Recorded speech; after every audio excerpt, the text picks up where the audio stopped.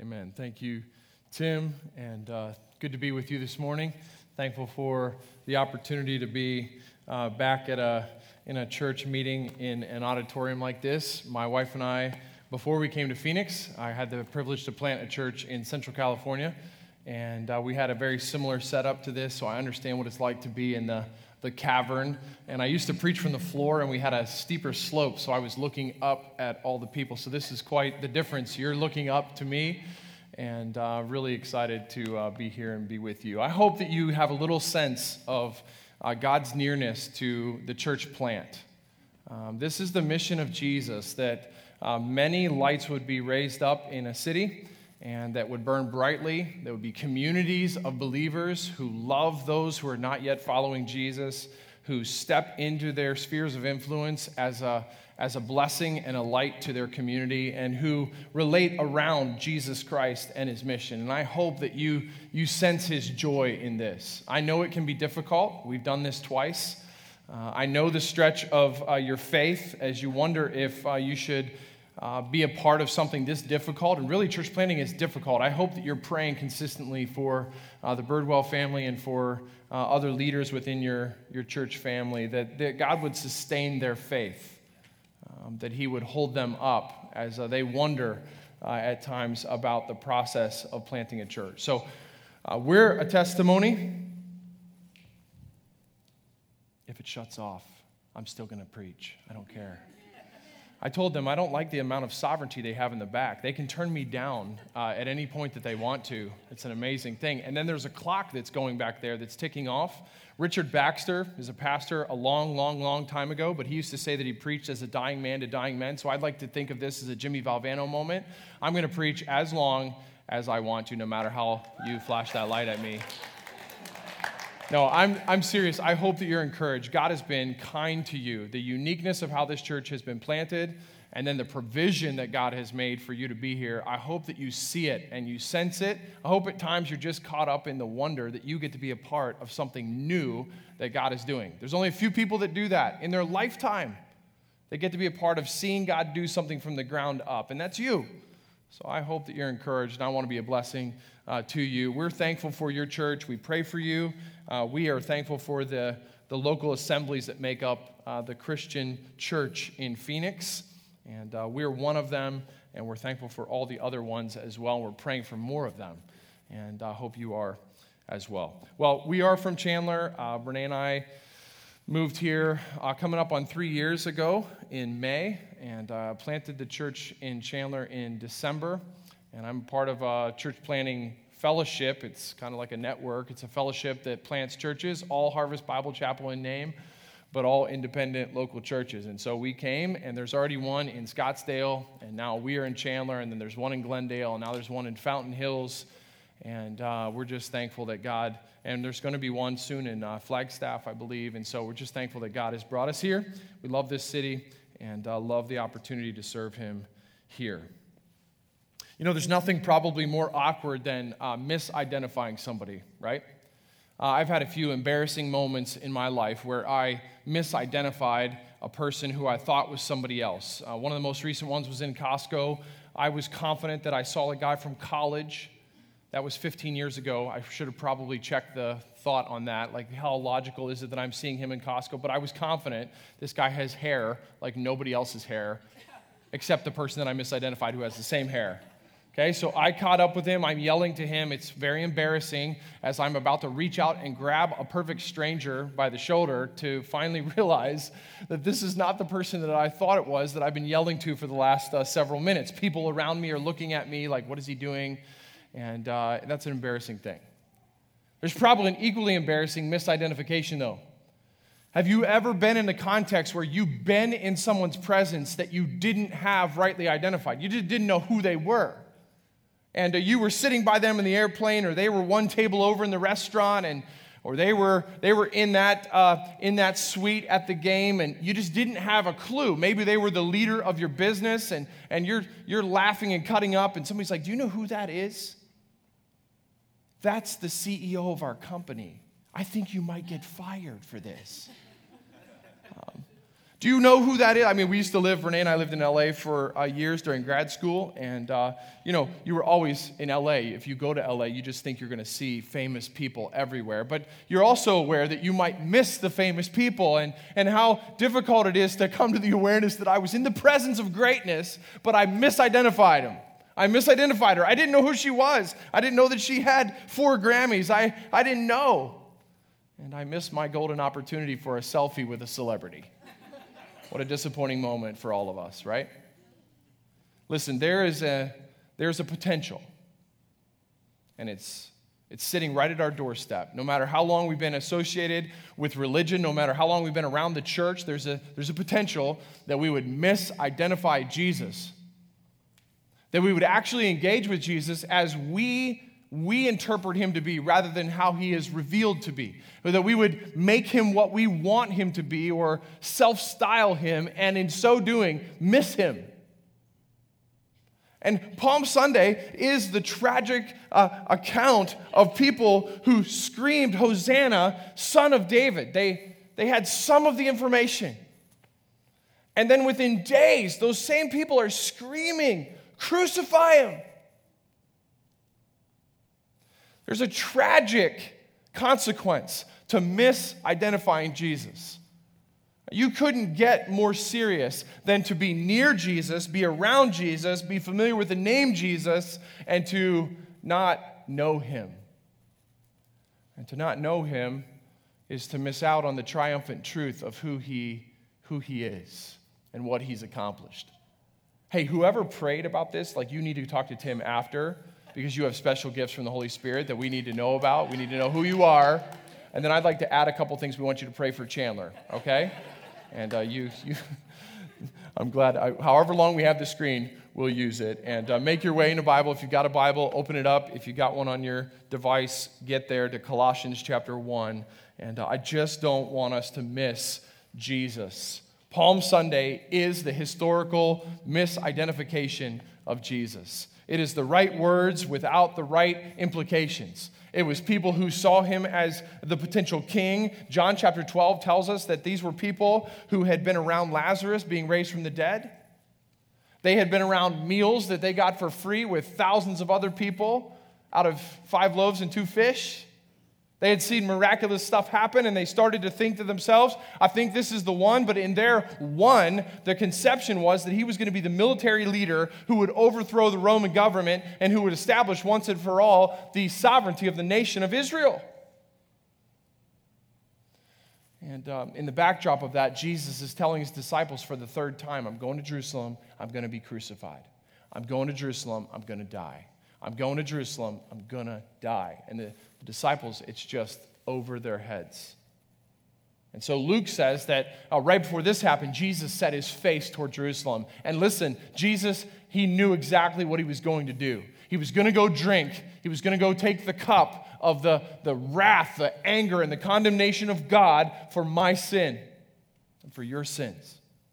He was going to drink that down to the bottom of the cup. And it was going to happen at a cross. He was going to suffer. He was going to be rejected. The Father was going to turn his face away in the mystery of the incarnation, of God becoming man. The Father was going to turn his face away from his Son. Jesus heads into Jerusalem and experiences this misidentification, the fatal misidentification of Jesus. So it was a confused crowd. And Colossians chapter 1 clears us if we are this morning in any way tempted to self-style Jesus or confused about who Jesus is. So I want to walk right through this with you. This letter was written to make sure that we got Jesus right. That's why Paul wrote it. And it's written to real people just like us who really were in danger in a culture that's a lot like ours of being deceived and to self-styling Jesus and making him into what we want him to be and making him say what we want him to say and making our own picture up. And so Paul makes sure that we don't do that. So if you got it there, let's read it together. If you can see it, verse 15 is where we'll start. And the first word is he, and that's talking about Jesus.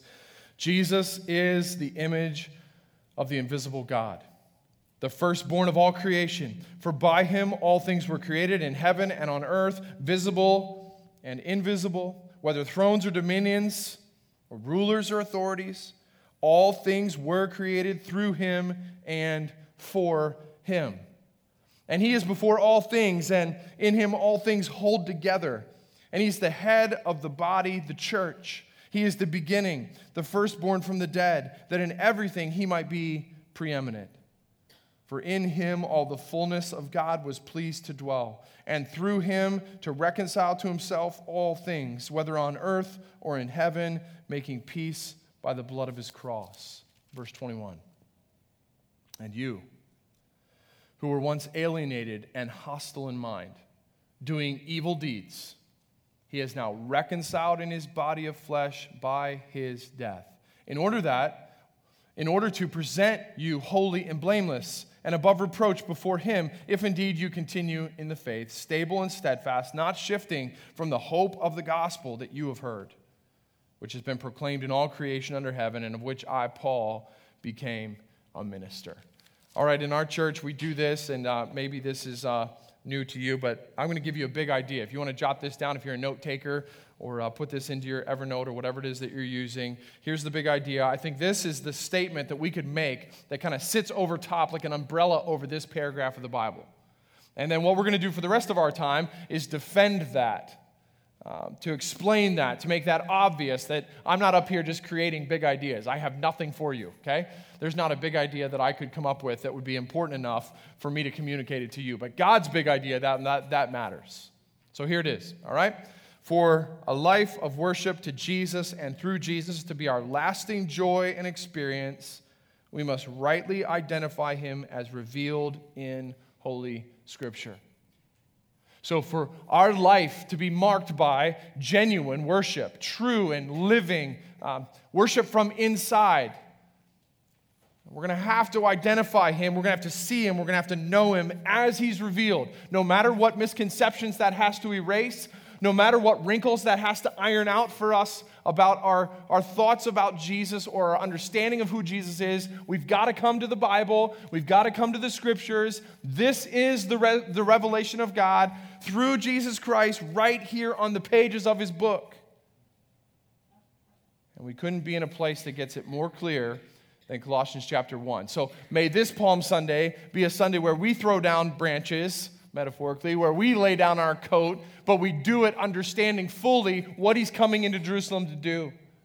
We know who he is, we know what he's going to do, and we know where this is going into eternity.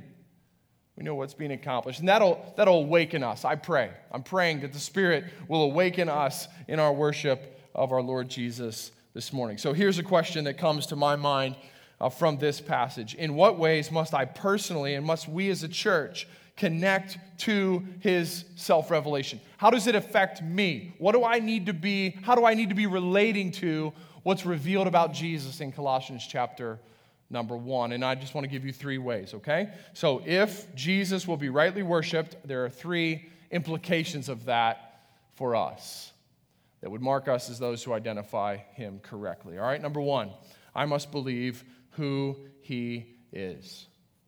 I have to believe. I have to actually engage in belief of what he's said about himself, how he's revealed here about who he is, the nature and the character of Jesus. And we could spend months on this, right? We could unpack every thought and meditation here, but I just want to walk through briefly with you how Jesus is revealed. And if we don't get him in these categories, if we don't have him in these understandings, then we will miss. And we will misidentify. And misidentifying Jesus is the most serious misidentification ever. Remember Jesus asking the disciples, "But who do you say that I am?"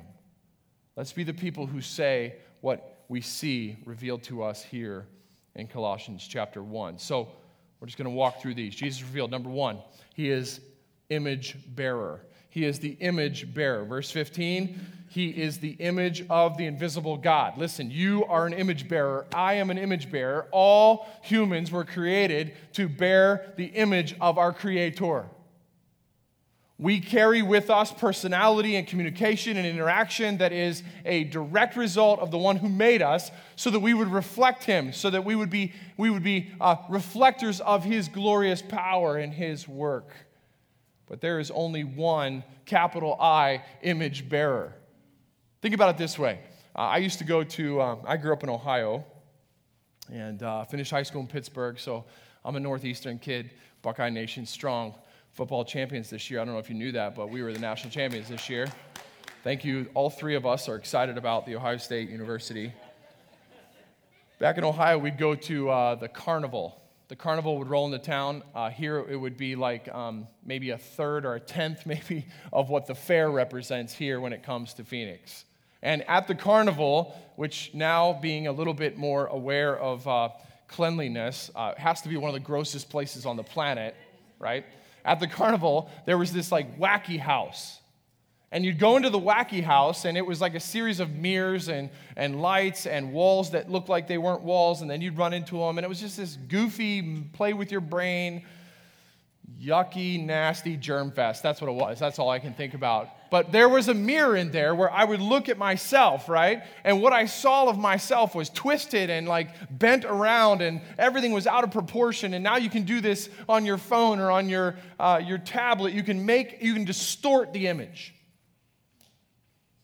So listen, friends. The image of God that is born in Jesus doesn't have any of the distortion that our sin nature, our sin choices, the activities of our life that are in opposition to God's holy standard, in opposition to what He's said and revealed about His righteousness and His perfections, all of that distorts the image of God that we portray. But listen, Jesus is the image bearer. He is the perfect representation of His Father. He bears that image without any distortion. Looking at Jesus is looking at God.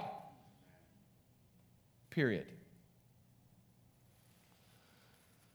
He's not anything other than the perfect representation. We could go to Hebrews chapter 1 and see this there as well. He is the image bearer. Number 2, Jesus is the universe creator. He's the universe creator.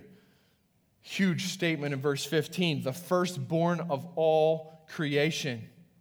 For by him all things were created in heaven and on earth, visible and invisible, whether thrones or dominions or rulers or authorities. All things were created through him and for him. Now listen, when we get to verse 15 in that second part, we could be deceived into thinking that he's actually created, that God at some point in his wisdom decided, I think I'm going to create a son.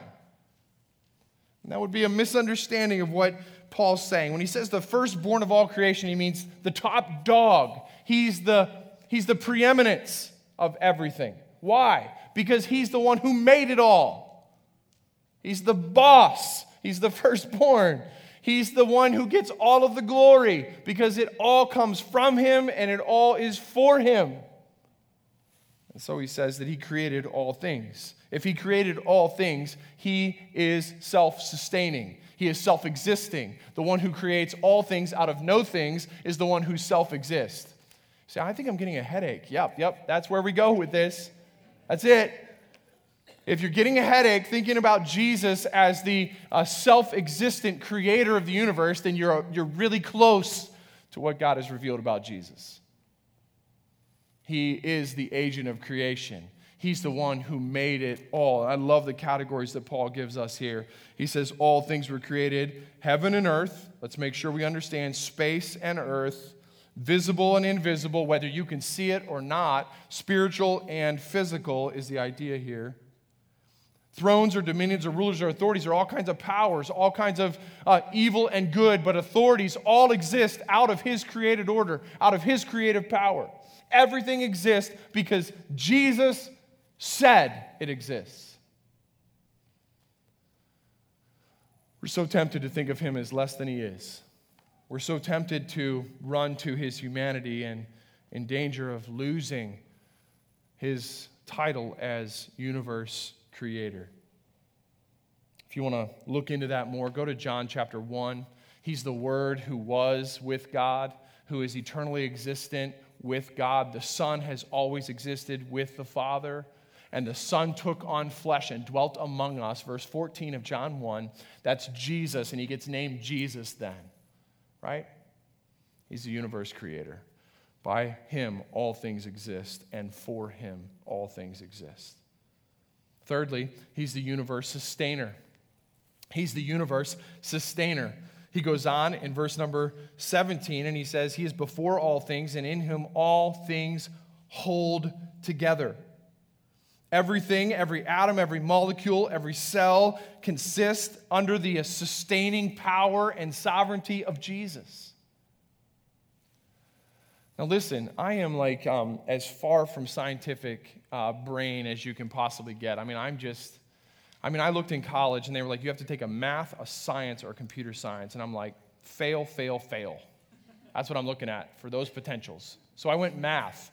And I hadn't taken math since 10th grade. Do you imagine, what kind of math I was taking in college, having not taken it in 10th grade? It was like I was strong, going hard for that C-, okay? So science is not my thing. But listen, when I said atoms and molecules and cells, I don't even know what those are. I don't really have a clue. I just know that that's matter. I think they all come together. Listen, if he lets go, there's nothing. It's disintegration. It's over. It's gone. It's done. Jesus said it, and it's here. He is over it because he made it. It's for his glory because he created it, and he holds it in his hands. He holds your life in his hands. He made you. He knew you in your mother's womb. He's sustaining you. Consider the sustaining grace of Jesus, the one who's riding on the donkey into Jerusalem, made it all, and holds it all together in the power of his sovereign control. It's phenomenal. If you've wondered, how would I ever make it another day? How could I ever get through this week? It's so out of control. Maybe that's you. Maybe that's this morning. Things are spiraling. And you just feel them tearing apart. It's like everything is out of control. It's not. It's not. You have a Savior who is holding everything together. And in the midst of the chaos of the horizontal around you, as things swirl and spin, understand that there's a vertical relationship that is a sustaining, holding grace from Jesus. To know him is to love him. To understand him is to worship him. To see him, he's the image bearer. He's the universe creator. He's the universe sustainer. I don't know how, but I forgot to put the next one into our slides, which we still have. God is sustaining our slides this morning through the power of Jesus' sovereignty. So if you're jotting down some notes, here's the next one. It's not on the presentation. The church leader. He's the church leader. It says here that he's not just the head of all things. He's not just the preeminent one over everything. It gets specific in verse 18, and he is the head of the body, the church. This is his. Do you know that? Every local expression of the body of Jesus is his. In our church, we'll say there's only one genuine, capital L, lead pastor. I'm the lead pastor of the under-pastors, but there's only one pastor of this church. There's only one head of the church. Everybody else operates on delegated authority. There's only one who has inherent authority, like it came with him. You ever been around people like that? They walk into the room and they consider that they have inherent authority. I'm here with my authority. Welcome to my authority realm, right? Those people are difficult to be around. And if that's you, your spouse or your friend next to you will talk to you about it after the service, okay? So listen, you know about people who think they have inherent authority, and often in the church and in local expressions of Christ's church all over the world, there are people who are operating as if they have inherent authority, and that is damaging to the church. There's only one who is the rightful head, who has all of the inherent authority. Everybody else lives under his authority. Everybody else lives under his oversight. Everyone else operates on his wisdom. Everyone has his truth and his knowledge and his insights to give and to share and to minister among each other within the body of Christ. So Jesus is the church leader. He is the image bearer. He is the universe creator. He is the universe sustainer, and he's the church leader. And I praise God on the testimony of your pastor that Jesus is the head of this local assembly. You can trust him. He has wisdom for this. He knows you. He knows this gathering of his people, and he leads these churches. So the church is his. It originates in him. It finds its identity in him. It has all of its authority in him. Here's a question for you. If you were the only representation of this church, how obvious would it be that Jesus is the head, the authority of this church? You say, well, I'm not. I mean, there's like at least this many people, and I'm sure there's more. Tim was saying that there's a college break that's ending, so there's more here usually. No, but you are. Do you understand? You may be the only representation of the church that people in your sphere of influence will ever see. They will ever know. They will ever interact with. That neighbor and that coworker in the next cubicle and that person that you show up and punch that card with and that one that's at the coffee shop that you hang out at or the local eatery that you enjoy, that may be the only representation of the church that they ever see as our lives. So how obvious is it among us when we gather and among us when we scatter that Jesus is the church leader? It's essential. If we misidentify him, the consequences are severe. His passions, his pursuits, his priorities, those rule over us. His mission is our mission. His glory is our end. Everything about us gathered and scattered is for him and from him and back to him. All right? So he is the image bearer. He is the universe creator. He is the universe sustainer. And he is the church leader. But finally, he is God. And I suppose we could be confused about the other things and maybe not have all the categories right and not understand all the implications of those. But if we miss that Jesus is God, we have missed Jesus, period. We're using his name on somebody that he's not. That's what Paul says. That's how he wraps up this first section here. Verse 19. For in him all the fullness of God was pleased to dwell. He's the full fullness. In the Greek language, it was stack up words. He's the full fullness of God. He's all of God. There isn't any of God that's not in Jesus. There isn't any of Jesus that's not God. He is God. He is God, and he's the only Son of God. So how necessary is it for us to understand this, particularly within our culture here? It is essential that we get clear that Jesus isn't a good man. He's not just a prophet. He's not just a healer. He's not just a good philanthropist who really wanted to serve people and had some really unique wizardly powers. That's not him. He's God in human flesh. He's God without sin nature. He's human flesh, understanding us and as us, just like us. He's the God-man. And the one riding on the donkey into Jerusalem with people throwing down their garments and throwing down these branches and saying, Hosanna, Son of David, the Messiah is here, had no comprehension of who the Messiah was. To them, he was a military leader. To them, he would be the one who would overthrow the violent Roman Empire and establish the sovereignty of Israel again. But we worship him. We understand him. We can know him. In the grace of God, we sinful, plagued, twisted image bearers can know him. Such a glorious reality. To come face to face through the living Word of God as the Spirit of God turns the lights on for us, as it says in 1 Corinthians 2 and verse 14. He just opens up our understanding to see that this is who Jesus is. He's the image bearer. I see him, I see God. He's the universe creator. Who else is worthy of my worship? He's the universe sustainer. Who else is worthy of my trust and my confidence? He's the church leader. Who else would I bow to and say he's Lord? And he's God.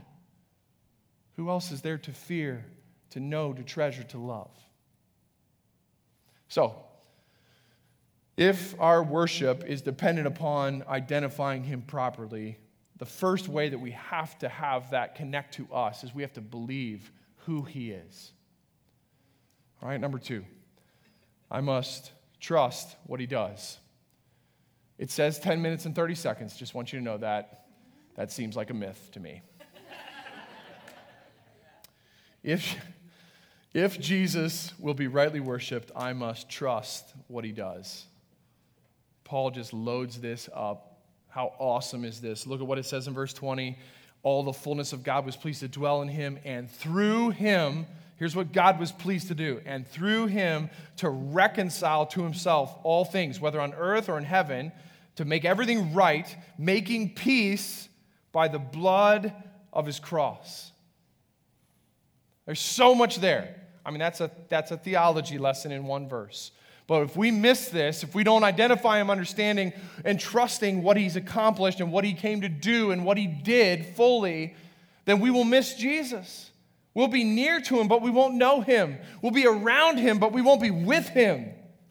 And to not be with him and to not know him is to stand outside of the blessing that he brings and to stand under the judgment of our Creator God. So verse 20 says that God planned and was pleased to reconcile through Jesus. Now, I love that idea of reconciliation, right? I mean, number one way we think of reconciliation, I think of what's a cultural usage of the word reconcile. And the only thing that ever comes to my mind is irreconcilable differences, right? That's why they were divorced. Divorce for irreconcilable differences. That's the only time, I mean, I may be watching the E! Channel too much or something, but irreconcilable differences is one of the only times that I would naturally think of that. It's a relationship. It's not able to be mended. It can't be put back together. This can't be fixed, is what they're saying. So we're calling it quits because there's nothing that could mend this and merge this relationship back into unity. Listen, here's what God has planned. Here's what God did. Here's what Jesus accomplished. He brought us, who have been completely set apart, completely separated from the promises and the hope and the grace and the kindness of God, who are not adopted as his sons and daughters, who are enemies of his will and his desires, who hate him as the way we're born. That's our nature. We're running away from him.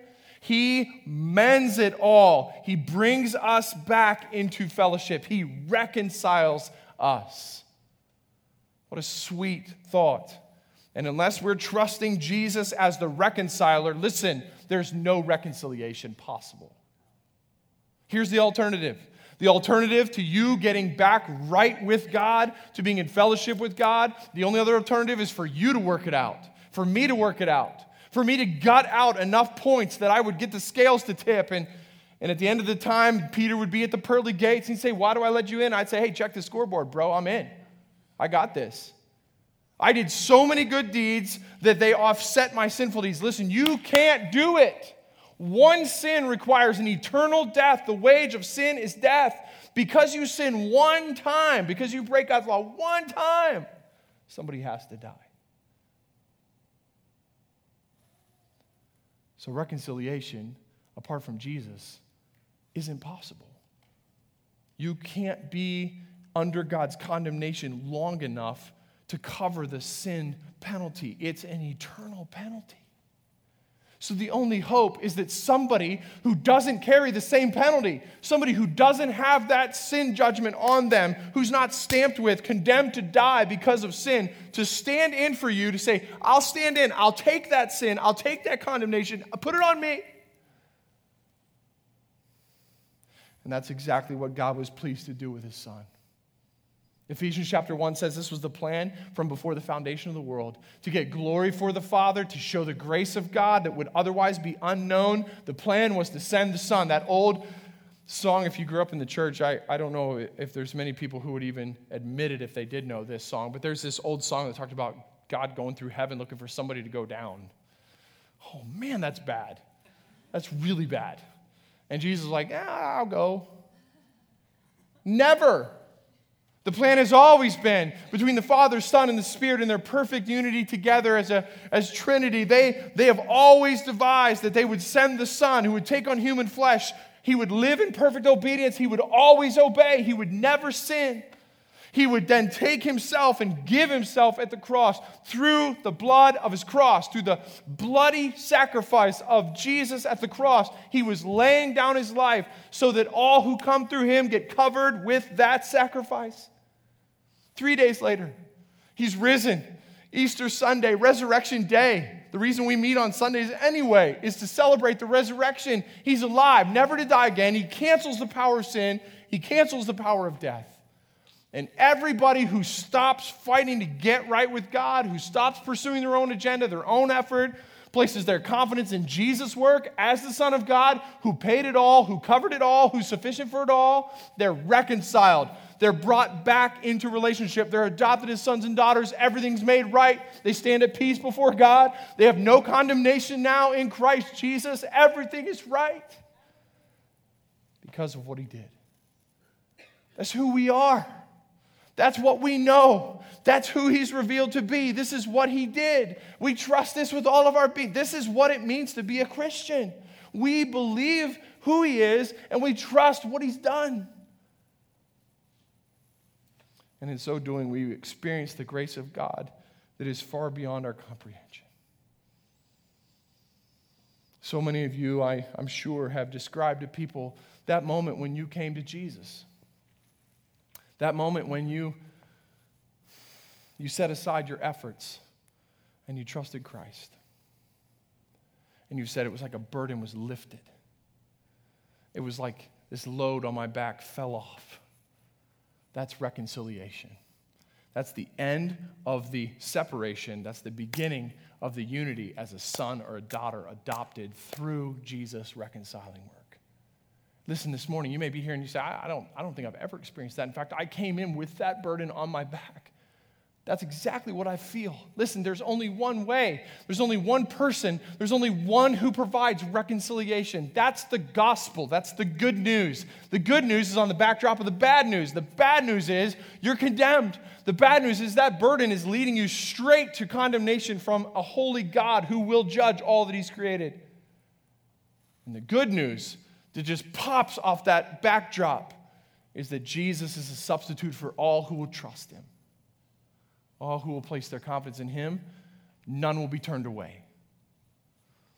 To misidentify him is deadly.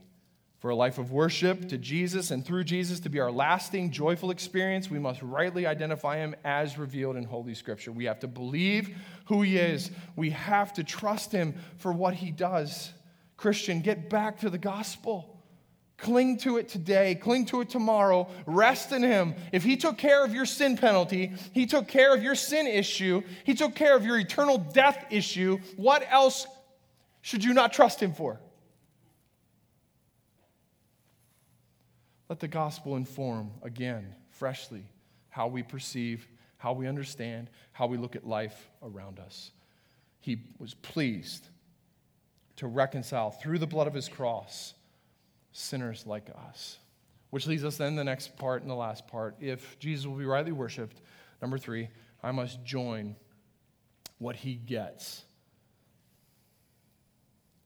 Some of my favorite verses here. Verse 21, you see it? Starts out in my translation, and you. That's plural you. And we have a hard time with that in the English language, but in some parts of the country, they don't. Okay, so that's all y'all. In the South, that's all y'all. And if you're from Pittsburgh, it's all yins, okay? All yins, you know what that is. And if you're from Chicago or Philly, it's all yous guys, okay? All yous guys. That's plural. That's plural. Hang on to it. Hang on to it, because this is our story. This is what Jesus gets, and we're a part of what he gets. This is our story. I love this. Look at the way we're described. And you who once were alienated and hostile in mind, completely separated, completely foreign to God, and hostile. You were aggressively opposed. Your thoughts were against him. Doing evil deeds, our actions followed our position, right? And so we responded against God with our lives, doing evil deeds. He has now reconciled in his body of flesh by his death, and I love it, here it is, in order to present you holy and blameless and above reproach before him. God's plan has been to give you as a bride to his Son. This is the image that marriage depicts. It's like a flannel graph board. It's like a sketch of the gospel. So here's what Jesus receives. Here's his reward, okay? I'm just going to give these to you if you're jotting down notes. Number one, he gets a saved people. He gets a saved people.